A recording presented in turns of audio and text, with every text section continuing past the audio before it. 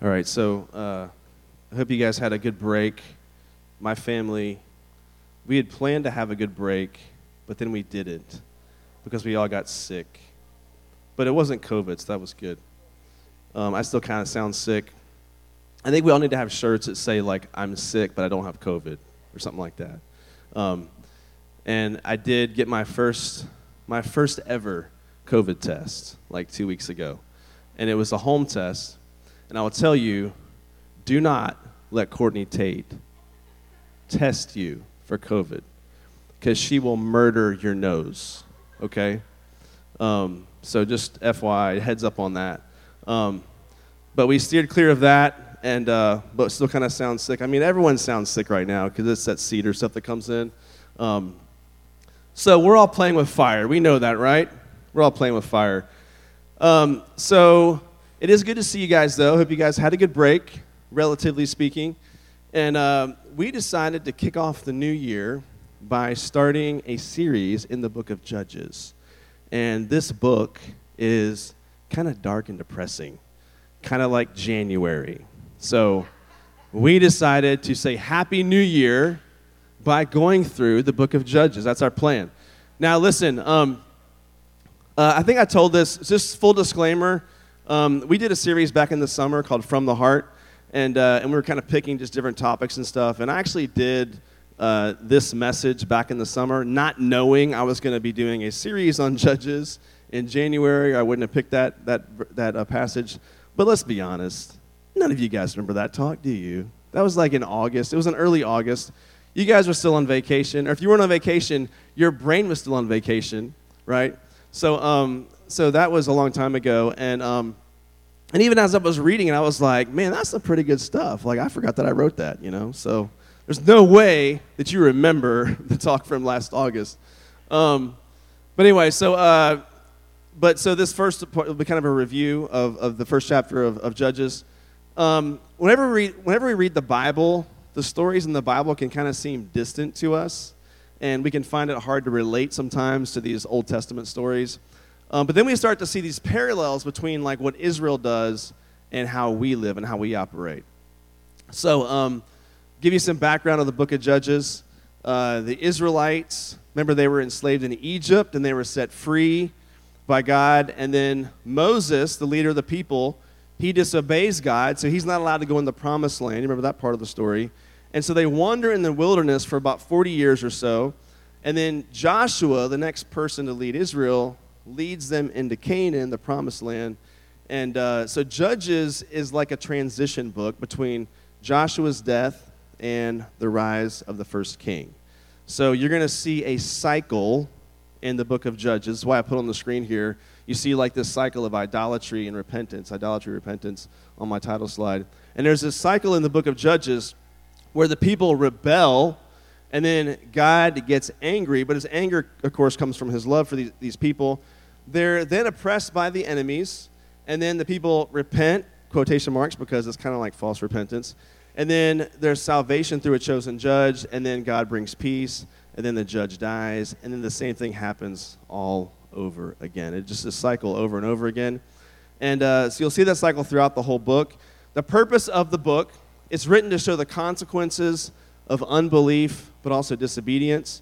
And you'll see a lot of tie-ins to our walk with God, I think, as we go through the book. Now, God commanded the Israelites to drive out the Canaanites, but they disobeyed. And so many people struggle, of course, with the idea that God would command Israel to take out other nations. And it sounds like, if you grew up in the church and you're like 5 or 6 and you hear stories, you're like, yeah, God told the Israelites to conquer the Canaanites. Then as you get to be like a teenager, you're like, wait, what? What did he tell the Israelites to do to the Canaanites? And you start to think, a little bit differently. You start to wonder, like, why would God and how could God tell the Israelites to drive out these people? If you start thinking of modern day parallels to that now, which sound awful, it really starts to make you question, like, how can you trust this Bible? How can you trust this God that we say we worship? But I want you to think about this, because this is a hard thing to think of. I could do a whole talk on this topic. So why would God have the Israelites drive out the Canaanites from that land? Well, I guess the bigger question you have to ask is, does God ultimately have the right to judge evil? That's kind of the bigger question. Because if you read about the Canaanites and the things that they were doing to people, even their own people, they believed in child sacrifice. They had all kinds of rituals that were awful, and they were committing horrible evil to other nations as well. And so that's the first question you have to ask is, does God have a right to ultimately judge evil? That's the first question you have to answer. And then God knew that if Israel didn't take out these people, that they would fall to the same idolatry that the Canaanites were espousing, and they eventually did fall to that kind of idolatry. But here's the other part of the equation, is that God would often use other nations to judge Israel. So whenever Israel would sin and do horrible things, like other nations would, God used the pagan nations to judge them and bring destruction upon them. And it's funny how nobody really likes to argue about that. Like, that's totally fine, right? For some reason. And so people ask the question, how can a good God tell Israel to destroy the Canaanites? But people also ask the question, how can a good God allow so much evil to exist in this world? Why doesn't he just destroy evil? So I want you to keep that in mind, because sometimes our questions can contradict one another.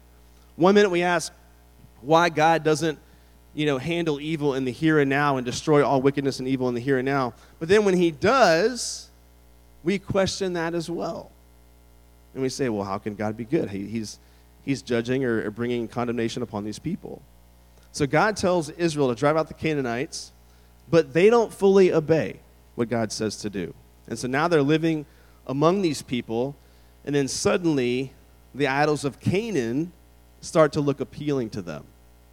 And it's not a real surprise, because the Canaanite religion was very sexual in nature. They had priests and priestesses that worshiped Baal, this god that they worshiped, or many gods that they worshiped. They even had temple prostitutes. And so those things would take place inside their temples. And you can imagine the people of Israel, as they get to know this other nation, they start to think, well, that sounds a lot better than what happens in our temples. And so they start being led astray into idolatry because of what is happening there in these Canaanite temples. They combined worship with pleasure. And this, of course, would not be a hard sell to the Israelites, right?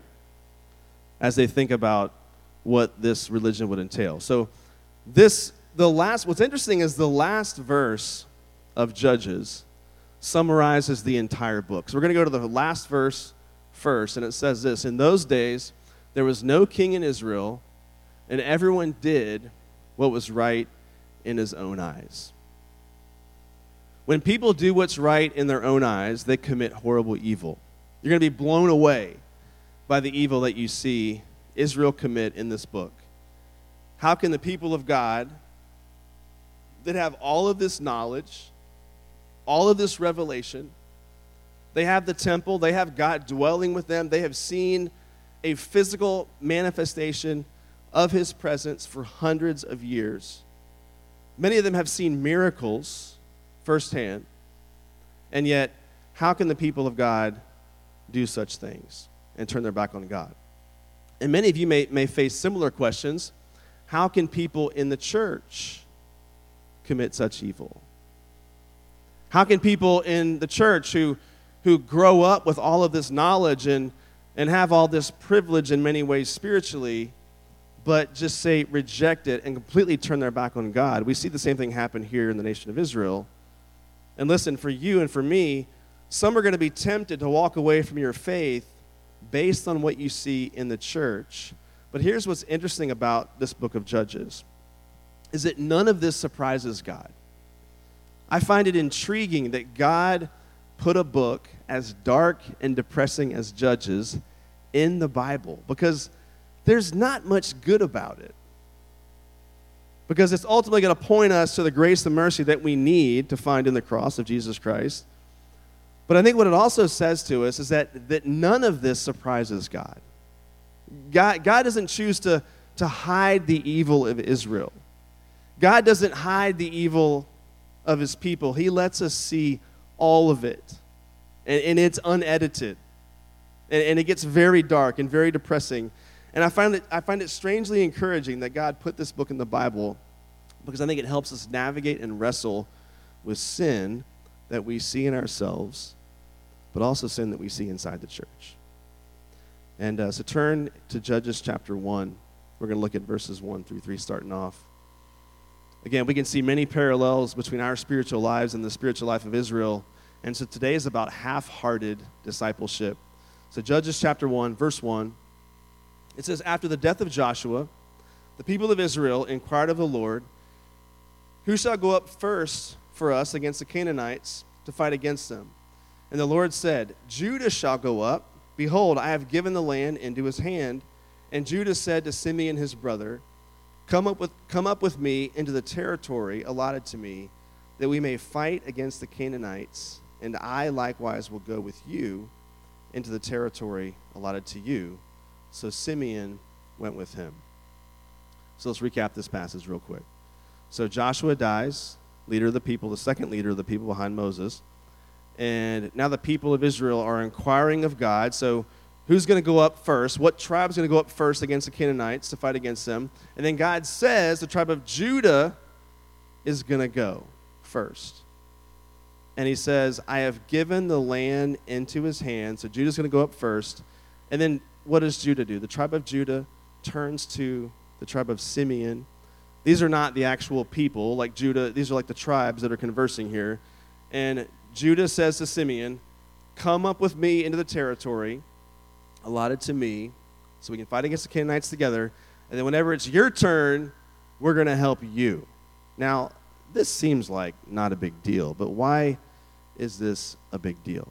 Because what did God tell the tribe of Judah to do? He said, "You are going to go up.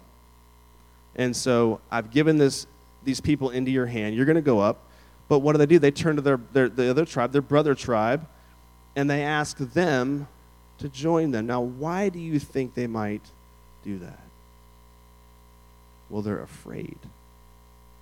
They lack faith. They don't believe. Listen, disobedience always comes from unbelief. Disobedience always comes from a lack of faith. It's never just, "Well, I just made a mistake," or I just did it. I don't know why I did it. It always comes from unbelief and a lack of faith. So here's some characteristics of a half-hearted disciple. Disobedience in the small things. Small disobedience can carry big consequences. I know that you can think of examples in your life where you've done something that you think is fairly small and insignificant, but it just began to balloon and get bigger and bigger and bigger and bigger. And now you're telling lies and cover-ups, and the whole thing is just now this monster. And so disobedience in the small things is a characteristic of a half-hearted disciple. So where do we make compromises? Where do we allow sin to have a foot in the door? Where do we coddle our sin? Where do we refuse to put sin to death? Where do we let it begin to crack open the door? So even though Judah doesn't fully obey, God still gives them the victory in his grace. And now in Canaan, every city had its own king. And after conquering this one city, the text goes on to say that this one king escapes.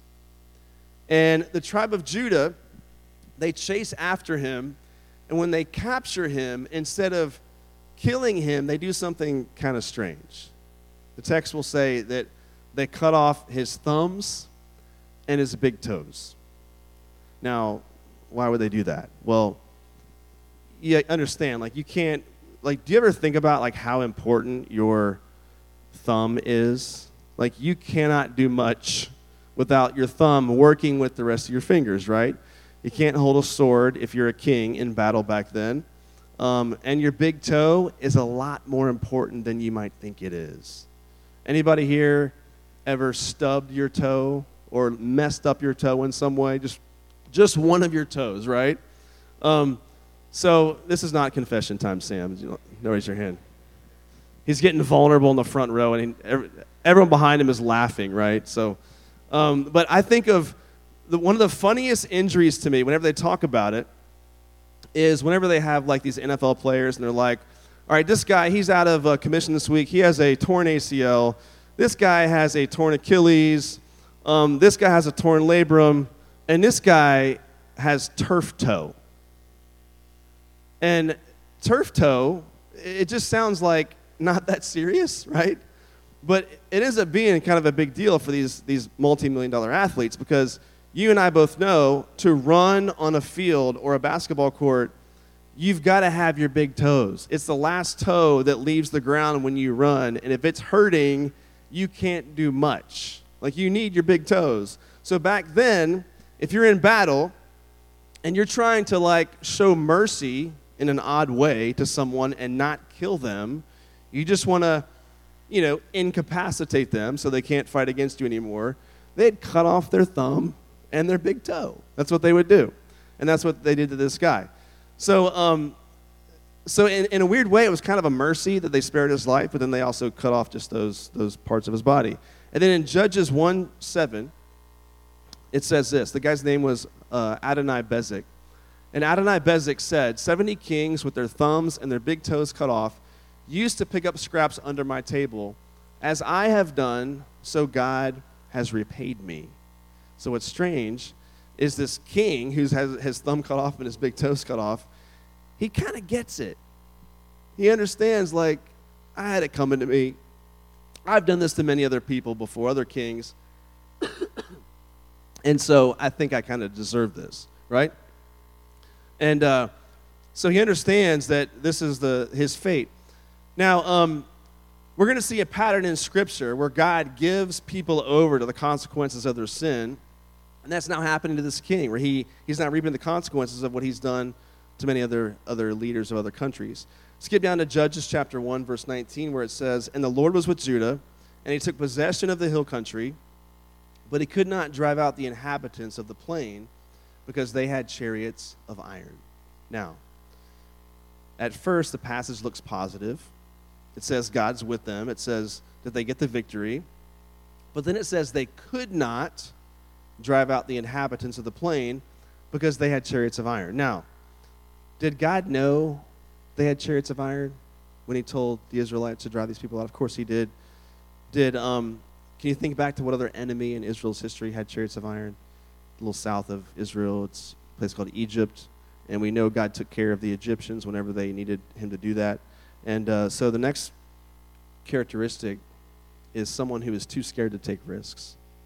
So God calls Israel to be strong and courageous when the odds are stacked against them.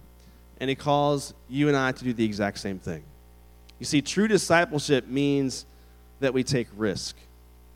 And listen, I know that where we live today, especially in this part of the country, some call it the Bible Belt. I'm not sure how applicable that name is anymore, but for some reason, we have begun to see following Jesus as like safe. Like it's a safe thing to do. And it's also partly why many of you want to reject it. Because it feels like a safe thing to do. And you don't want safety. You want risk. You want excitement. You want risk. And so this is why some of you are living how you're living now, because in your heart, you're just like, I don't want that. I want to rebel against that because I don't want that. I don't want to be seen as safe. And you see Christianity as just safe because that's what, in some ways, how it gets presented to people for some reason. But if you think about the Christian faith throughout history, following Christ has never been safe. And it shouldn't be seen as safe. Even in our culture here, right now, it should not be seen as a safe thing to do. Following Christ in most places and times has always been extremely dangerous. Now, I'm not talking about you mustering up some courage, like in your own strength, but this is about putting your faith in God's strength. I think of when Paul says, in my weakness, I'm made strong. I think of that principle. in my situation, I always find that as you kind of age, you start to view your faith as a safe thing. And you start to take less risk.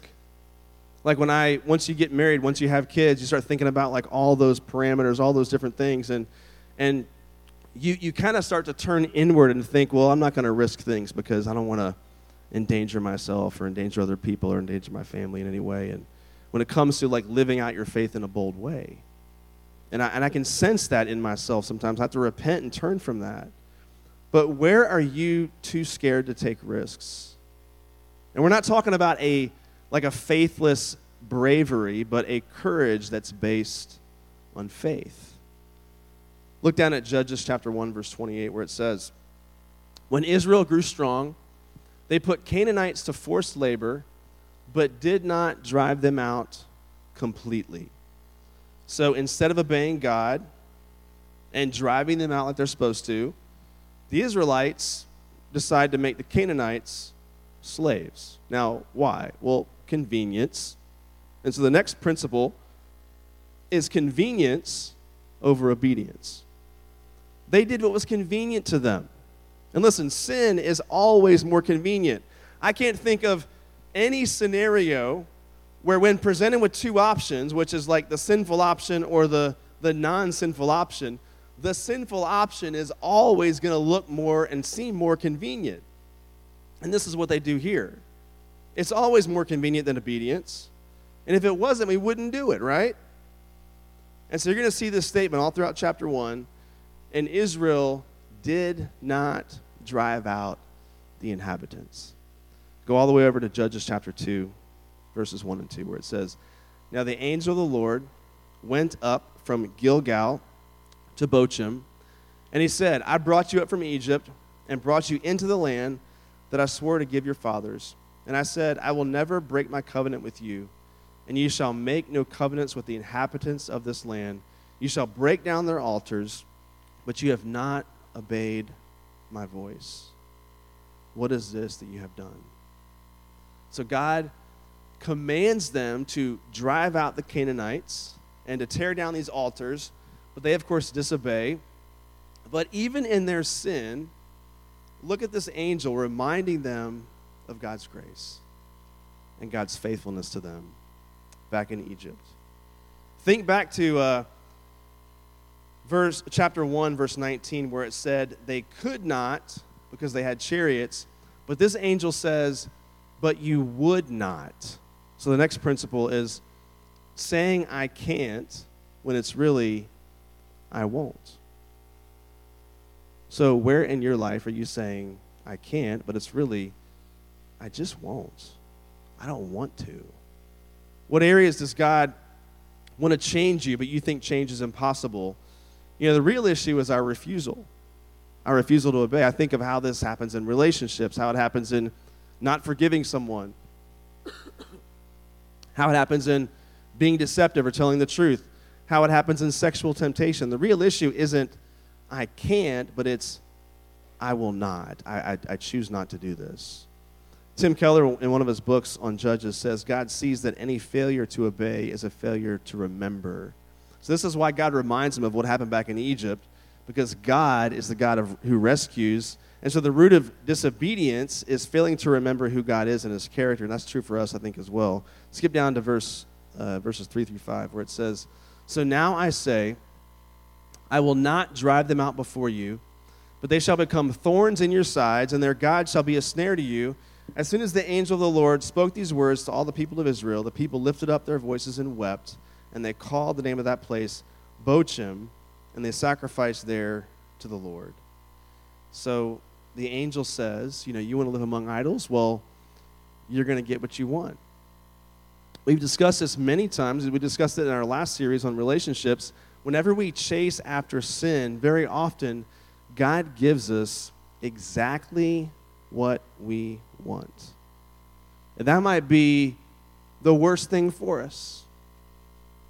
But when we chase after sin in a very intentional, purposeful way, God often will give you just what you want, and you will think, well, see, this is meant to be. This is God's will. I'm getting what I want. And what you don't realize is the path of destruction that you're carving for yourself.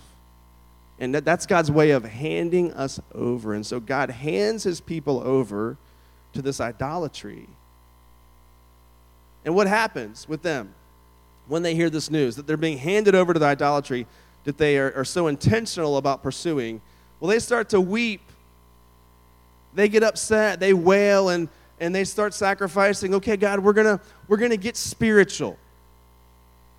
And I think whenever we're confronted with our own sin, we often do the exact same thing. We're, okay, God, okay, I'm going to get spiritual. Let me do this, let me do that, let me go to church. I'll be part of this group. And meanwhile, there's no real heart change on the inside.